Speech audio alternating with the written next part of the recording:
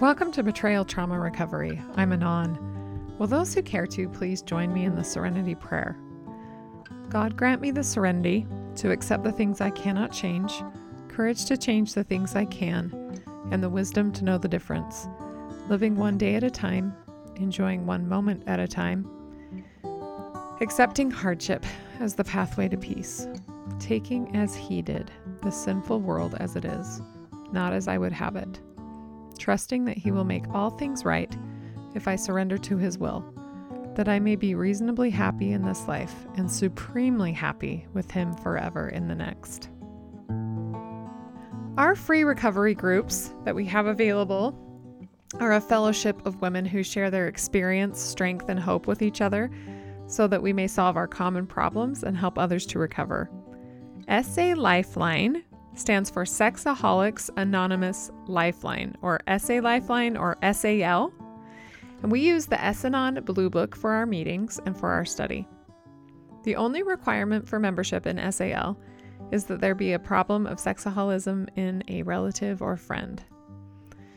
SAL is not associated with any religious denomination or political organization or institution, and we do not wish to engage in any controversy. Our primary purpose is to recover from the effects upon us of another person's sexaholism and to help family and friends of sexaholics. If you're wondering if something like SAL will work for you, here's a checklist to consider. This is from the S-Anon Blue Book. Have you often felt hurt, ashamed, or embarrassed by someone else's sexual conduct? Are you afraid to upset the sexaholic for fear that he will leave you? Have you sometimes found yourself searching for clues about someone's sexual behavior? Have you ever fantasized, obsessed, or worried about someone else's sexual problems? Have you ever made threats to others or promises to yourself, like, if this happens again, I'll leave, that you didn't carry out? Have you ever tried to control somebody else's sexual thoughts or behavior by doing things like throwing away pornography, dressing suggestively, or being sexual with them in order to keep them from being sexual with others?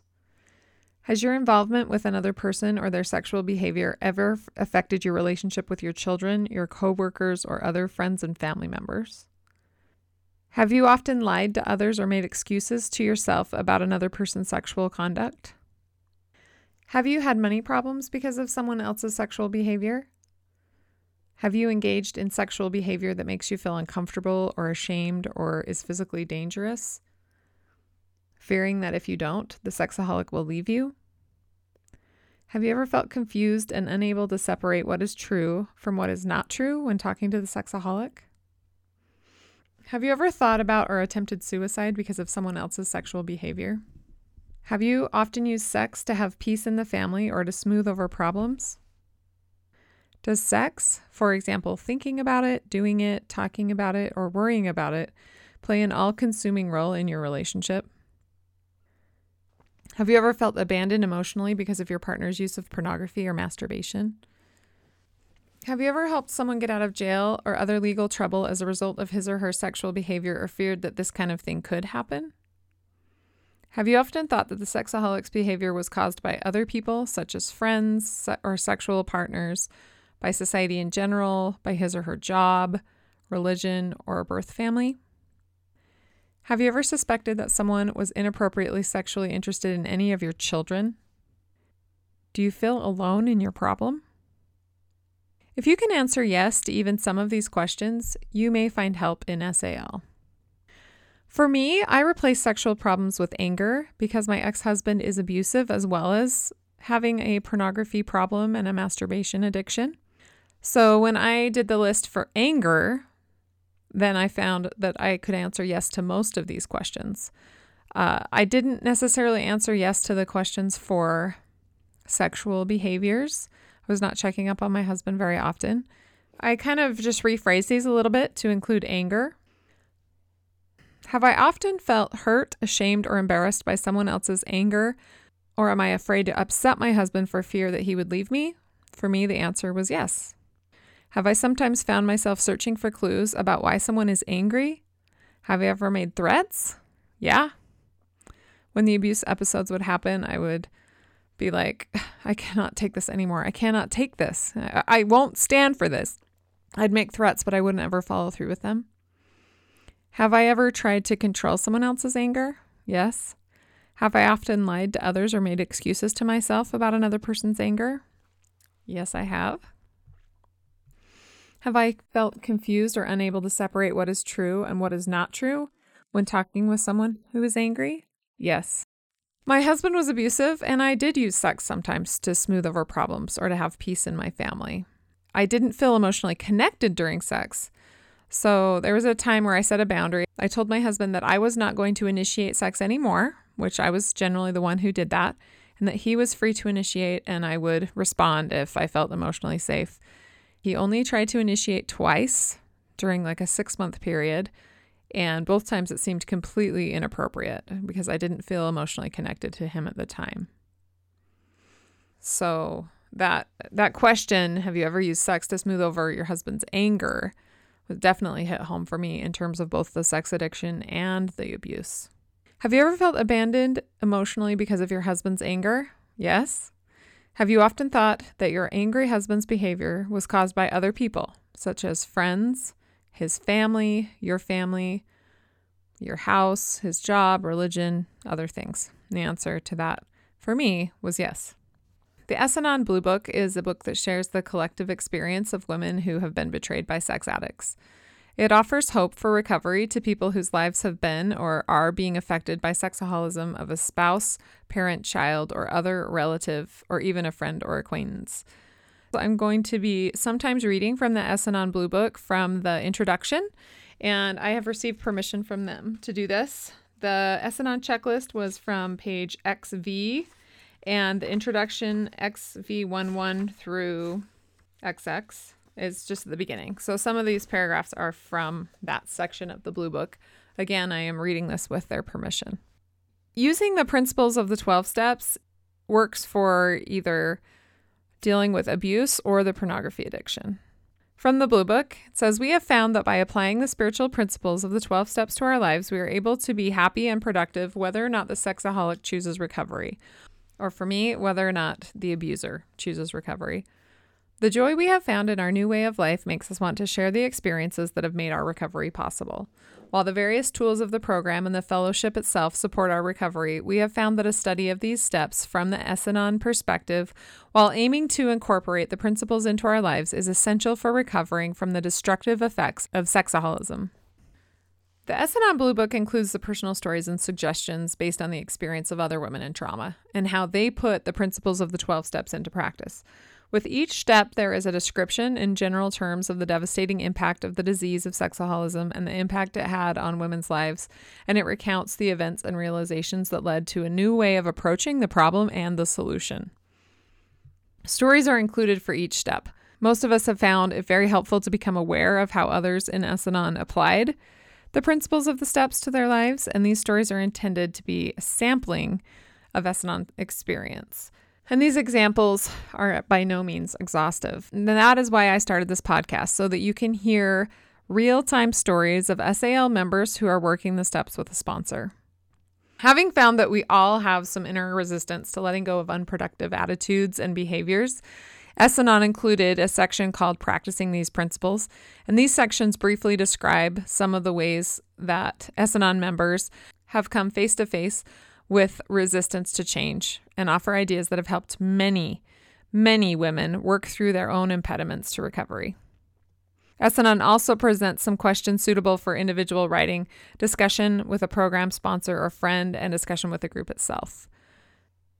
Again, the examples in the Es-Anon Blue Book are only examples of some issues that have been addressed in the course of recovery and not intended to be a complete list of all the possible issues or emotions that may arise when an individual member approaches a particular step. What you will not find in the Es-Anon Blue Book is anything based on a specific religious discipline, although the 12 steps are spiritually oriented. The designation God does not refer to a particular being, concept, or force, but only to God as each of us understands that term. For example, I am a Christian and a member of the Church of Jesus Christ of Latter-day Saints, and this podcast is not intended for me to push that. I only say that because I'll often be sharing my own experiences from my own point of view, not because I want you to become a member of my church. And you'll hear other women who are also sharing their personal point of view and their feeling about God or their higher power. If the sexaholic behaviors mentioned in the Blue Book seem in any way vague or nonspecific, Es-Anon wants to reassure you that they are not avoiding reality of any individual experience. No matter what manifestation of sexaholism you may have encountered in a relative or friend, be it compulsive use of pornography or masturbation, fantasy, sexual violence, affairs with women or men, sex with children inside or outside of the family, sex with animals, prostitutes, other strangers, telephone sex, other use of electronic media, or withholding sex, it could be any of those things. We assure you that you are not alone. Talking with other recovery group members, you will find others who have lived with these same types of sexaholic behavior and have experienced similar feelings or reactions to sexaholism. So even if you feel unique in your own online or in-person SAL meeting, you can be certain that someone in the SAL fellowship has experienced and felt similar painful feelings. In SAL, we consider sexaholic behaviors to be symptoms of a disease, unacceptable actions taken by sick people who are powerless over lust. I'm still reading a little bit from the Es-Anon Blue Book. If you go to my website, btr.org/stories, you can find this article and find which sections are quoted directly from the book. They are in quotes. Through working the SAL program, many of us have overcome powerful feelings or shame or guilt that arose out of being so closely connected to this shameful disease. We have come to understand and accept that we are not responsible for the actions of others and that those burdens of shame and guilt are not rightfully ours to carry. Our solution depends on keeping focused on our own personal path of recovery and allowing the sexaholic to do the same. One thing to consider here, and it's very important, and I say this as a victim of abuse myself, is that everyone has the right to be safe from harm no matter what the circumstance is. Sexual contact with others can expose the sexaholic to diseases that are incurable and even fatal. In some cases, these diseases can be passed on to the sexaholic's wife and even to children through pregnancy. Sometimes wives of sexaholics are coerced into participating in unwanted sexual activities, and such activities may even be a part of a pattern of domestic violence that includes physical abuse. Members of Es-Anon who find themselves in a sexual situation or a life-threatening situation that feel unsafe report that it's sometimes necessary to make tough choices to protect themselves and their children. The experiences of those who face these situations and are at risk for sexually transmitted diseases and/or violence suggest that those in similar circumstances consider taking some or all of the following actions. Ask a doctor for tests for sexually transmitted diseases, and follow the doctor's advice on self-protection in the future. Remember that a negative test does not prevent a person from contracting a sexually transmitted disease from sexual contact after the test is done.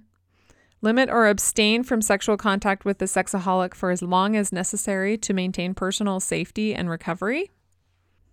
I would also add emotional safety, that you limit or abstain sexual contact with the sexaholic until you feel emotionally safe. Arrange with a friend, relative, or neighbor for a safe haven to go to on short notice. Obtain a phone number of an agency that can provide immediate assistance and a safe place to go to. Leave money and an extra set of car keys in a place where they are readily available, and if necessary, call the police for protection. In my case, when I was physically attacked, I went to the Instacare. I told the doctor the truth about what had happened, and the doctor called the police. And the police immediately went to my home and arrested my ex-husband. The Es-Anon Blue Book continues. Many members, even those who have been active in other 12-step programs, have found that placing the focus on themselves can sometimes lead to a crisis in relationships or the surfacing of some painful personal issues. While we believe that Es-Anon is invaluable and consistently helpful over time, many in our fellowship have also sought the assistance of professional helpers like therapists, clergy, and doctors to help handle crisis situations or deal in depth with personal issues. Es-Anon does not claim to be all things to all people, and we are grateful for the specialized help from others. The Es-Anon program offers a way of living based on the 12 steps that is applicable in all life situations, as well as the support of people who know firsthand what the newcomer is going through, because we have been there too. This is the healing power of Es-Anon. You are not alone. Recovery is possible, and we invite you to join our common cause. So just to recap, SAL stands for Sexaholics Anonymous Lifeline, or SA Lifeline. Our meetings are for women only. We do not have men in our meetings because many of us have been abused by men or have been betrayed by men. So having men in our meetings is very uncomfortable. SAL meetings start and end with prayer from the heart, and our meetings are interfaith. I have been reading excerpts from the introduction to the S-Anon Blue Book, pages XV through XX, and I hope that this helps you in your journey of discovering where you are and if this program would work for you. As I'm working the steps, I'm working the program, I'm grateful for your friendship and fellowship and being supportive while I'm on this journey. And if you want to purchase a copy of the S-Anon Blue Book, you can find it on our supply page at btr.org/supplies. When you attend SAL, you'll also be able to find a free sponsor to guide you as you work the steps. And in addition to finding a free sponsor, we encourage you to receive therapy or coaching from an APSATS certified therapist or coach. That stands for the Association of Partners of Sex Addicts Trauma Specialists, and it is a certification specifically for helping wives of sex addicts. So go to btr.org/coaching to schedule an online appointment with an APSATS coach anywhere in the world. Thanks for listening. I hope you have a great week. Keep coming back. It works when I work it, and I am worth it.